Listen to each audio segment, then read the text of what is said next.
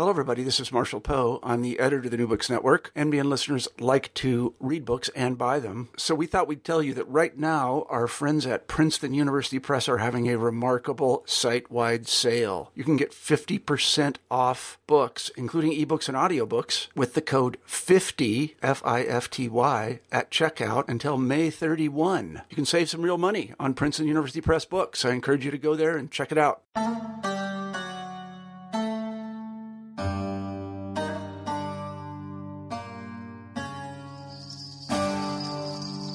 Hello and welcome to a new episode of New Books in Islamic Studies. I'm your host, Sher Ali Tareen. For each new episode, we choose an important new book in the field of Islamic studies and we chat with its author.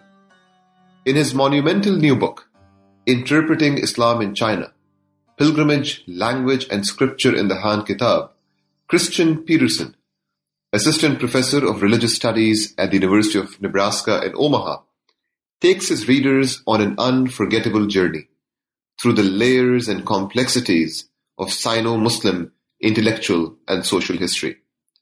On the way, readers meet the major scholars and texts that have played a formative role in the development of the Han Kitab tradition, and revel in navigating the terms and stakes of their discourses and debates on critical questions of pilgrimage, scriptural interpretation, and the sanctity of the Arabic language. In addition to constituting a field-turning contribution to the study of Islam in China, this book is also among the most dazzling interventions in translation studies. All students and scholars of Islam, religion, Asian studies, and translation studies will have much to benefit from this brilliant study. It will also make an excellent text in both undergraduate and graduate courses on Muslim intellectual history, Asian religions, and theories and methods in religion studies. Here now is my conversation with Professor Christian Peterson. Hello, Christian. How are you doing? I'm excellent, my friend. How are you? Very good, Christian. Thank you so much for New Books in Islamic Studies coming on our show, a show that you're familiar with. We'll talk more about how it feels to be on the other side of the microphone in a moment. But as you know better than most, Christian, we have a tradition on New Books in Islamic Studies where our first question is biographical. Christian, could you share with our listeners how you became a scholar of Islam and a scholar of Islam in China? Could you tell me the story of your journey? Sure. Yes. Well, thank you, Shirley, for having me on the show. You can continue being co-host with me now that you've had me on the show. Yeah, like many, my journey to becoming a scholar of Islam was random by a set of accidents. I ended up studying at Stony Brook University, where I had some great mentors, and started taking classes in actually Chinese philosophy first. And there I just happened to be lucky enough to study with Sachiko Murata, who, while she is an Islamicist, at Stony Brook, she taught lots of courses on Chinese philosophy, Chinese religions, Buddhism, and then her partner, William Chittick, was also there, and he would teach most of the Islamic studies courses. And, you know, being a young whippersnapper, I didn't really understand kind of how lucky I was, but that was really kind of what got me interested in the study of religion, kind of situated within this textual canon of Chinese Islamic works, although that wasn't really what I was up to at the time. But it was great. We just, you know, I took classes on Ibn Arabi and Rumi with Chittick, and things on the I Ching and others with Sachiko Murata. And then it was just, you know, they're kind of old school, so you'd go to ask like a simple question, what I imagine one of my students would take like 30 seconds in my office to ask. And they would invite you in, they'd make you drink tea, you'd sit there, and yeah, it was really just an amazing experience, and I feel really lucky. And they have been very influential in kind of supporting my work and encouraging me along the way, and they're still very, very influential in what I do now. But there I did take Sachiko Murata, who is kind of the first person to look at these Han Kitab texts. She published her first book on this just about a year before I graduated. So my last year there, or maybe it was the spring of my junior year, she offered a course called Islamic Neo-Confucianism. And we used her book, Chinese Gleams of Sufi Light, and basically just read these texts with her, and it was pretty amazing. So that kind of planted the seed, so to speak, in kind of my interest in this. And then, as many young hippie kids, I didn't really know what the hell I was doing, what was going on. So I enjoyed studying this stuff, so I figured I'd just keep doing that. So I applied to some graduate schools.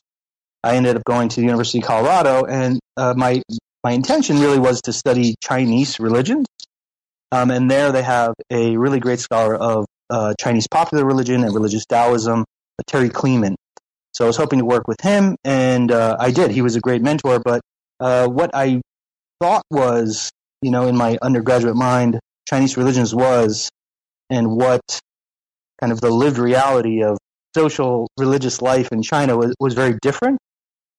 So I kind of didn't know what to do, didn't know if I wanted to pursue that. It wasn't exactly, I was really more interested in this kind of intellectual tradition.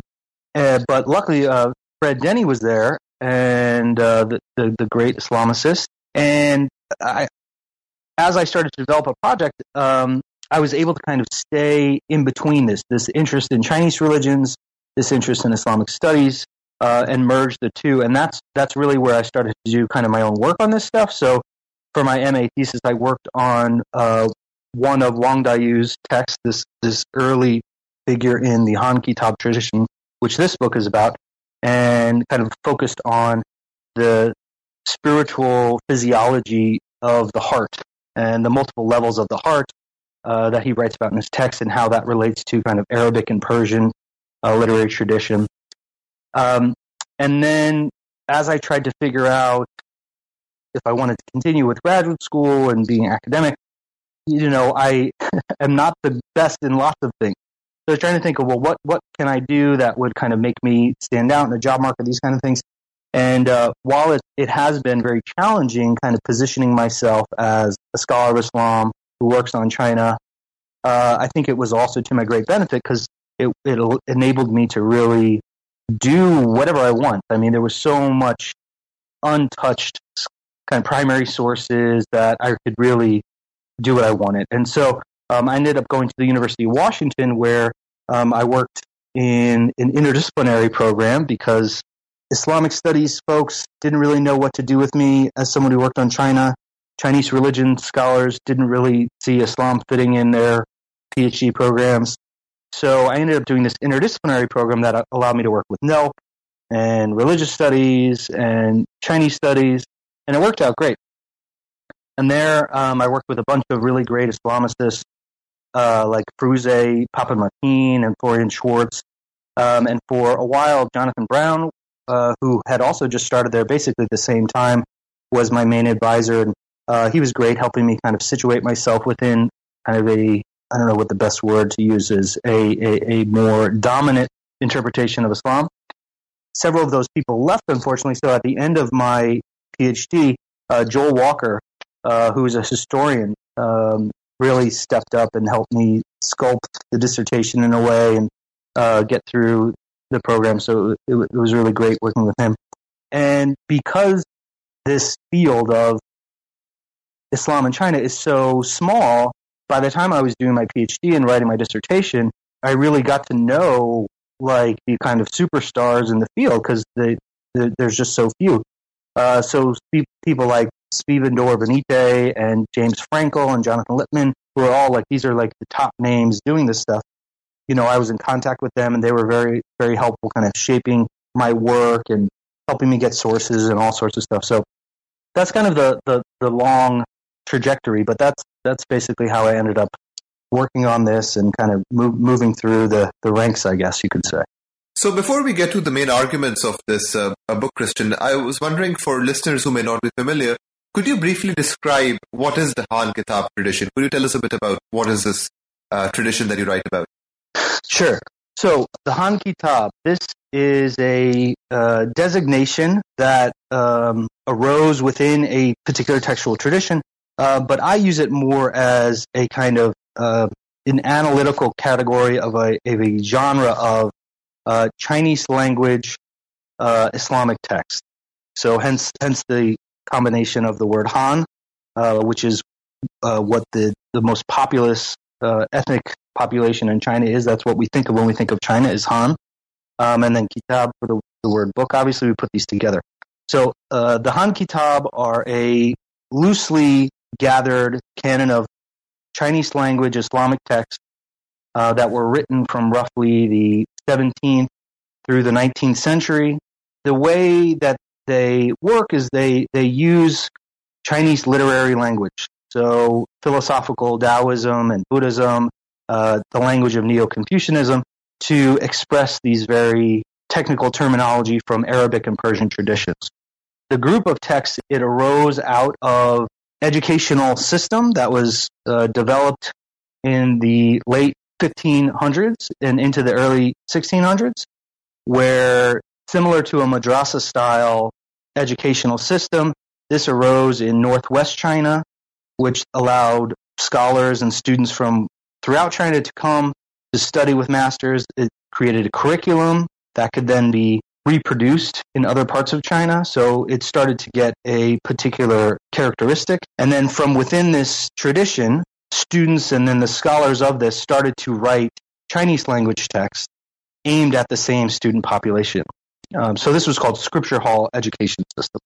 So, Christian, how would you describe the central argument that you pursue in this book? And could you also speak in that vein about this category of translation, which in some ways is one of the central themes of this book? How do you employ this idea of translation in how you study the formations of the Sino-Muslim intellectual tradition? Sure. Let me just step back one spot. So what I do in the book is I look at this tradition through three figures, one from the 17th, 18th, and 19th century. And I began with, kind of as my dissertation work, this extends out of my dissertation, on this figure Ma Dexin. So he lived in southwest China in the mid-19th century, and he did a lot of really amazing stuff within the Chinese context. So he was the first person to write a Hajj diary. He wasn't the first person to go on Hajj, but he was the first Chinese Muslim to write a Hajj diary aimed at his students. He wrote Arabic treatises alongside his Chinese texts. So, and very often these were translated back and forth either by him or his students. So he was writing Arabic texts for his Chinese students. And he was also the first Chinese Muslim to work toward a complete translation of the Quran into Chinese. He died before he was able to complete this, but he started systematically from the beginning and worked through. He got through about the first 4 chapters. So this figure, Ma Dexin, I kept coming across him, especially when I was doing my MA and then as I was starting to develop the project. He just was very striking to me. And all those might sound interesting, but the kind of magnitude of those key events didn't really seem to shine unless he was put within the kind of comparative context of earlier scholars within this Han Kitab tradition.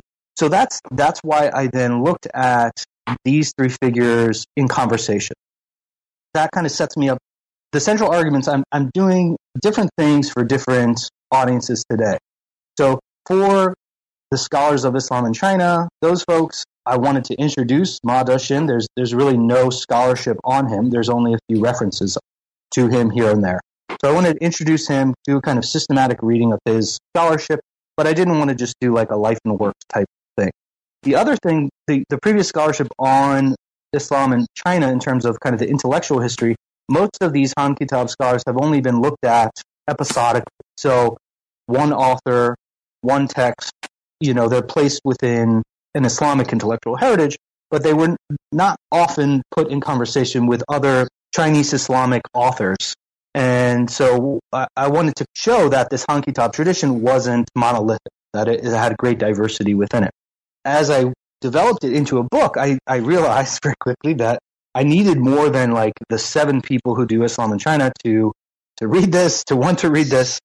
And so over the past few years, I really moved to kind of think about what this says or what this can reveal or communicate to my peers in Islamic studies. So there I wanted to see how a vernacular Islam could articulate both a localized intellectual tradition, but one that very closely identified with an inherited tradition that was perceived as orthodox. So part of what I'm doing in the book is looking at this kind of dialogical relationship between both the local context and the kind of textual constellation of more broadly Chinese literary work, but then also seeing how Chinese authors are connecting with an Arabic and a Persian tradition as well. And then as someone who I'm in religious studies and I'm very interested in those debates, I wanted to try to provide some sort of analytical rubric for approaching questions of pluralism and vernacularization and perceived peripheries, which China is very much seen as a peripheral community in relation to a perceived Orthodox Arabic or Middle Eastern Islam. And for me, very much this is rooted in this kind of role of translation and interpretation. So for me, when I'm thinking about translation, I'm thinking about it as the translational practices. For the authors that I'm looking at, they're not limited to this kind of modern day sense of just searching for equivalence. What term can best translate this term? What is the most accurate? So it's this kind of dialogical hermeneutics that these Han Kitab authors are engaged in, where they're drawing from multiple textual and linguistic tributaries, both from a Islamic perspective and a Chinese perspective. And it's seeking a continuity between the two, right? So while it's innovative in a sense, right, it's also trying to maintain this coherence with a pre-existing context. So translation is not the way we think of it perhaps today, but it's a much more fluid process that's happening for these authors. So as you mentioned, Christian, that the bulk of this book focuses on three major scholars, three major authors, and you already have discussed the biography and thought of Ma Daxing, and earlier on you talked a bit about Wang Daiyu.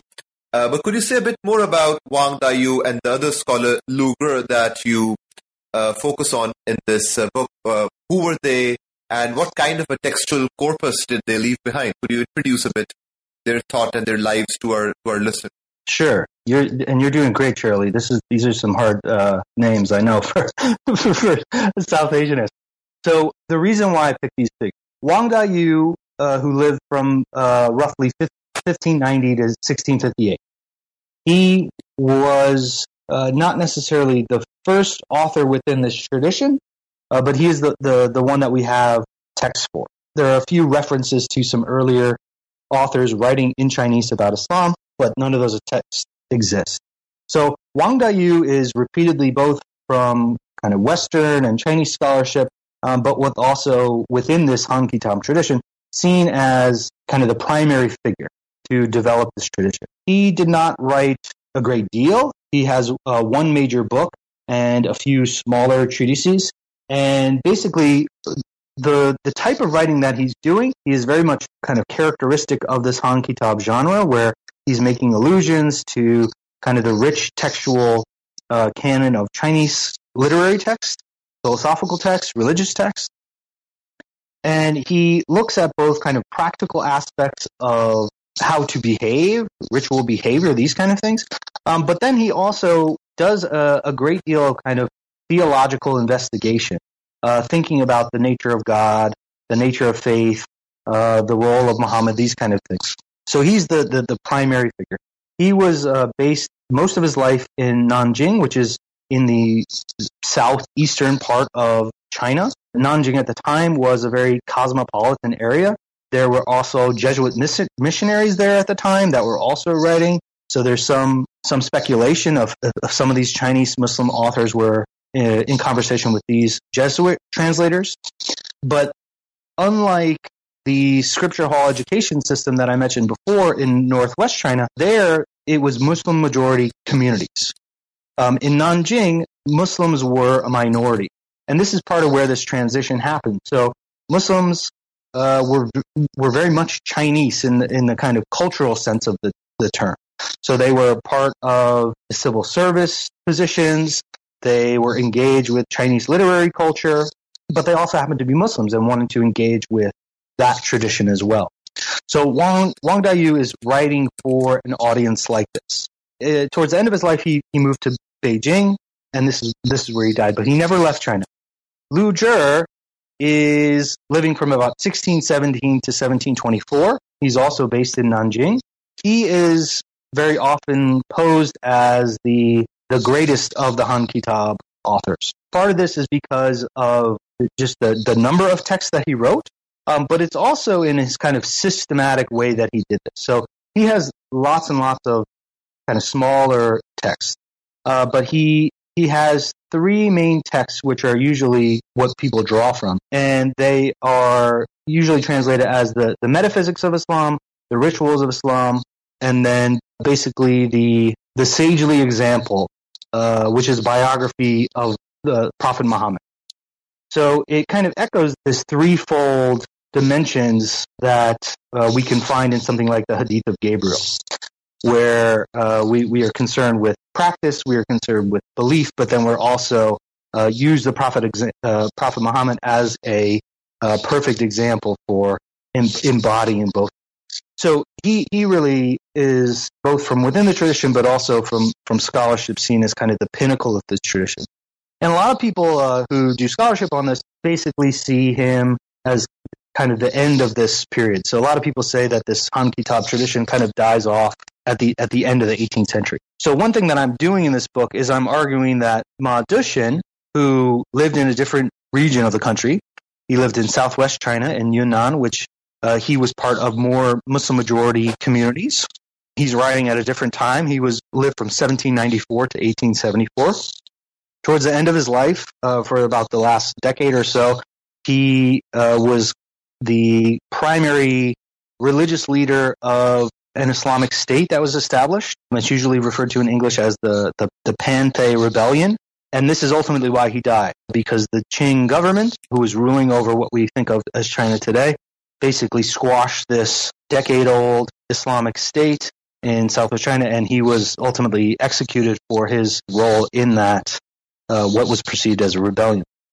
So for him, other than these texts that I mentioned earlier, this Hajj diary and his translation of the Quran, he wrote on all sorts of topics. So he has theological texts, he has texts on grammar, he has texts on linguistics, on astronomy, on all sorts of topics. And he really rivals Lu Zhi, I would argue, in kind of the textual corpus that he leaves us, and also in the kind of dynamic way that he engages the tradition and communicates it to his audience. So, Christian, I forget if you asked me anything else there, buddy. No, you answered it thoroughly, comprehensively. Boring you yet, or? Not at all. I'm just warming up. So, Christian, not only do you focus on three scholars, but you also focus on three themes, the three themes of pilgrimage, scripture, and language. So let me combine a couple of questions. Firstly, why did you focus on these three themes? What kinds of dividends did focusing on these three themes provide you? And then secondly, could you maybe highlight, and I know this is a massive question and it actually encompasses three of your chapters, but could you highlight some sort of key features of what these authors did with these three themes of pilgrimage, scripture, and language? Could you share with us maybe some highlights of your analysis and your result? Sure.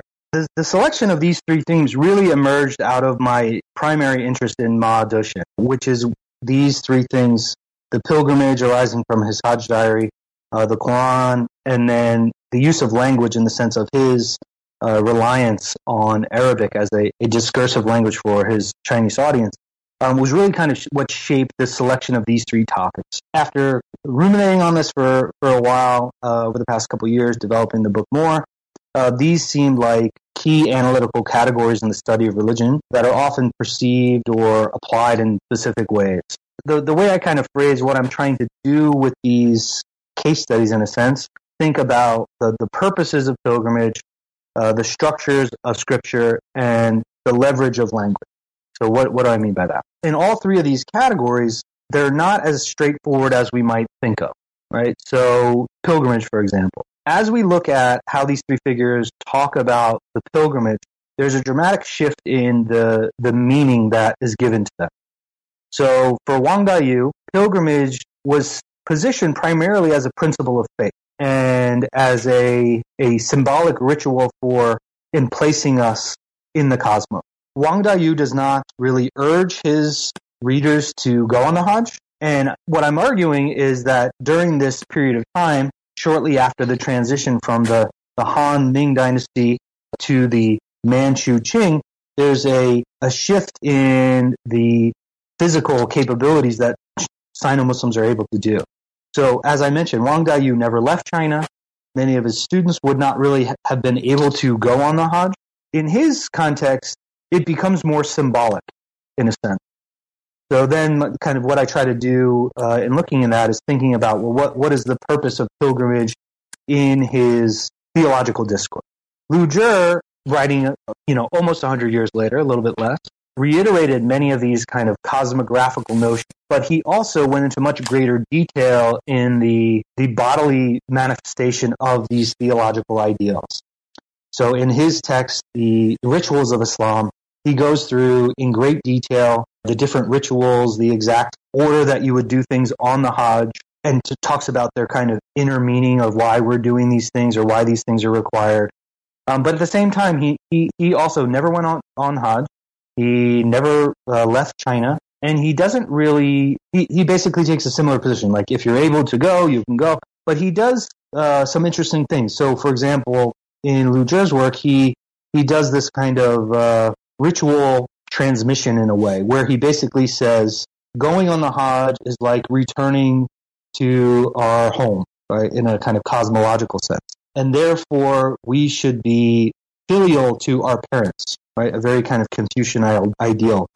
And if we are filial to our parents and our family, we have fulfilled the same requirements that you fulfill by returning to your cosmological home by going on Hajj. He does this very interesting kind of move where he's basically giving people an out, where the actual pilgrimage as a physical ritual is downplayed for these kind of more inner understandings of what the pilgrimage actually is. And by the time we get to Ma Zexin and his students, obviously he went on the pilgrimage, many of his students went on the pilgrimage. This was, as many people know, a time of kind of greater kind of transnational interaction. So for Ma Zexin, he really does highlight the importance and the kind of requirement of going on the Hajj. He highlights the importance of it. He talks about the kind of transformative role it can play for kind of situating someone within kind of an orthodox way of being a Muslim, right? His understanding of what an orthodox way of being what Muslim was. So part of what I'm doing in the book is I argue by recording his Hajj diary. And what he does in that is it's very, very mundane, right? Many people, right, this kind of genre of pilgrimage writing is happening all over the 19th century. It's very mundane. It's very kind of detailed. He'll say things like, I traveled by horseback for 3 days and I stopped in this city and I met with these people and then I took a ship from here to here. And it's all very just kind of pragmatic. Part of what I'm arguing is that he's doing this to kind of enable others to do it. He is seen as this kind of lofty religious elite, but he's providing this kind of practical roadmap. And then in his other text, he talks more about this kind of theological and transformative thinking about what the pilgrimage as an act, a ritual, can do for us. So this is kind of what I'm trying to do with these case studies. When I was looking at the Quran, again, it started with Ma Zexin kind of trying to translate the whole Quran, and I was trying to think of why is this happening at this point? What is it about his context that makes him want to do this? Because both Wang Daiyu and Lu Zhi, they translate passages from the Quran, but they use it in very different ways. So what I mean by the kind of structures of Scripture is that we find kind of different purposes. At some points, the use of the Quran or the translation of the Quran will be theologically informative for whatever the passage is talking about. At other times, it will be legally authoritative. So in the sense that people will translate or include a passage from the Quran as kind of a citational authority. At other times, it's more practical in the sense of how do we actually say the Quran. And by the time we get to Ma Zexin, again, I would argue there's both a kind of theological reasoning behind this in the sense that as Sino-Muslims are becoming more engaged with this broader Muslim publics, there is a desire to have a kind of mastery over the Quran, both in content, so therefore the reason for the translation, but also through his use of Arabic, which I look at in this third chapter. This kind of practical and theological use of Arabic becomes important. when I'm looking at language, again, all three authors use Arabic in some ways, but it's not always as a communicative act. It's often deployed for its kind of lingual power. And so what I try to show is that over time, Arabic functions as a visible sign of authenticity. It starts to reveal the community's adequacy and allegiance to what they see as a quote unquote orthodox Islamic tradition within this global setting. So by allowing them to engage in a Arabic Islamic discourse, it binds them together with these divergent linguistic and cultural Muslim communities. Yeah, so language becomes symbolic in its sense, right? It's not only used for its linguistic meaning, but it becomes important. Yeah, and I feel like I'm talking for a long time. I can give you maybe some examples, but perhaps that gives you the gist. Terrific. So, Christian, as a final substantive question, let's take a step back and let me ask you, what do you see this book as the central contributions that it is making in the field of Islamic studies, and how it's having us rethink some major analytical categories? And you, throughout this book, one of the most fascinating and interesting things about this book is that it seems to be written by someone who's very aware of making contributions to Islamic studies and also the study of religion more broadly in terms of how we approach particular categories of analysis. So could you say a bit about what kinds of interventions, what kind of rethinking of categories are you inviting, are you pushing for in this project? Yeah, that's a big one, Shirley. You're really pressing me here. That's nice of you to say. So I was trying to work towards a redescription of some of these critical categories that we use in religious studies, that we use in Islamic studies. What I'm hoping that I provide is some sort of provisional map for thinking about the interpretive claims that are made within both a localized setting, but also with one that is shaped by larger global intellectual grids. So not simply looking at things like pilgrimage as a behavior or a ritual act, but see how discursively they are deployed and for what purposes.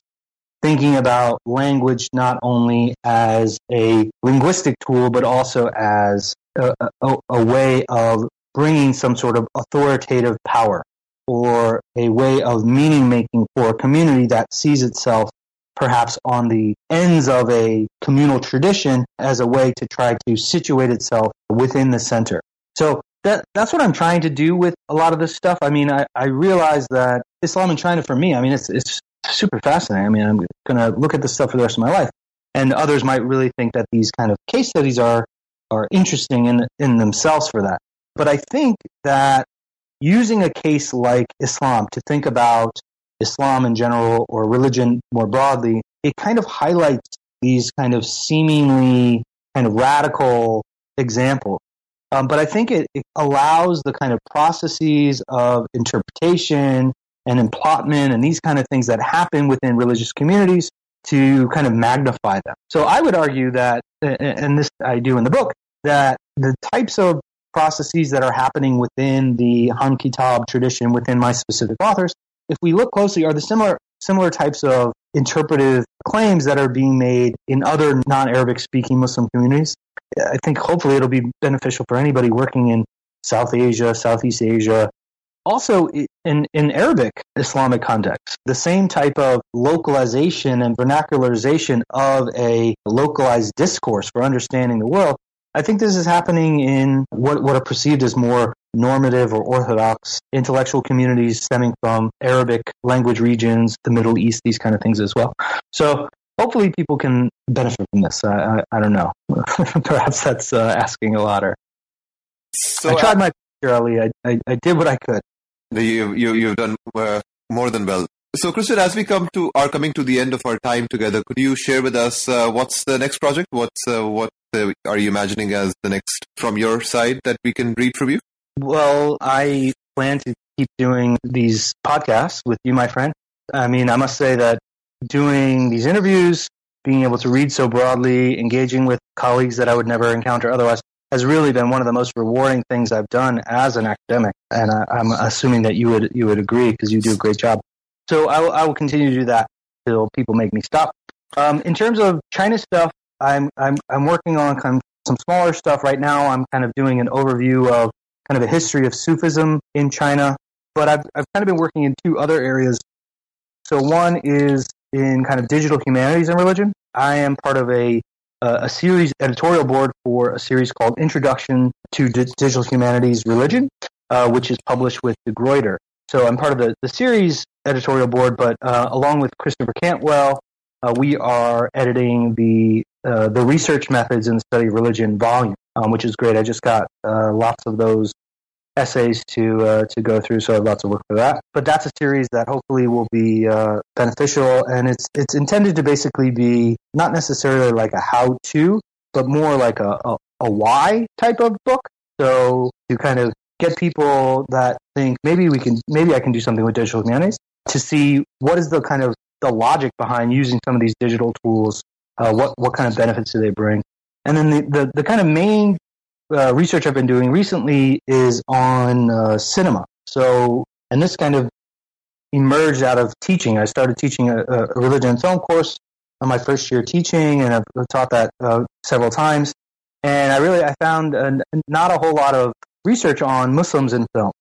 And I mean, there's some really good stuff, but it was rather limited in its kind of framing. It's often kind of trying to expose the kind of real bad Arabs type perspective, right? That representation is always bad and that has negative consequences. That stuff's great. But I'm also trying to think more about things like what do intercultural filmmakers based in places like America, North America, or France, or Britain, what are the kind of narratives they're saying about being Muslim? What is it like for Muslim movie stars? How does cinema intersect with things like activism and Islamophobia? How do we receive Muslim national cinemas in North America and other places? So I've been doing a lot of stuff like that. The main project that I'm working on is a single authored book called The Cinematic Lives of Muslims. That is a ways away, but that's kind of what I'm working on.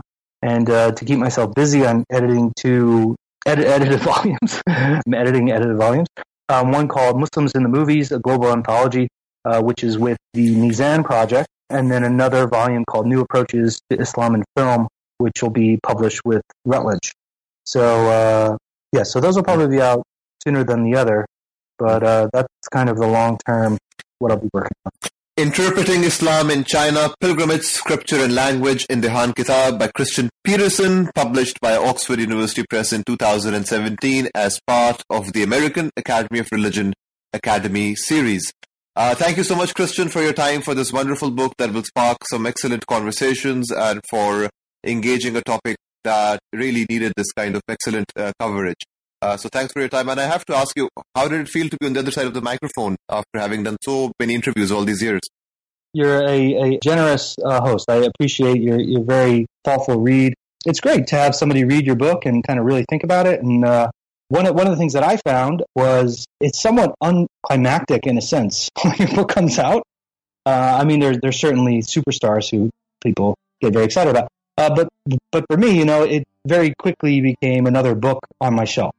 So, there's that kind of weird feeling that you spent all this time and now it's out. So it feels great to have somebody really read your work and think about it in kind of engaging ways. So I do appreciate you taking the time to speak to me. Thank you, Christian. Thank you very much.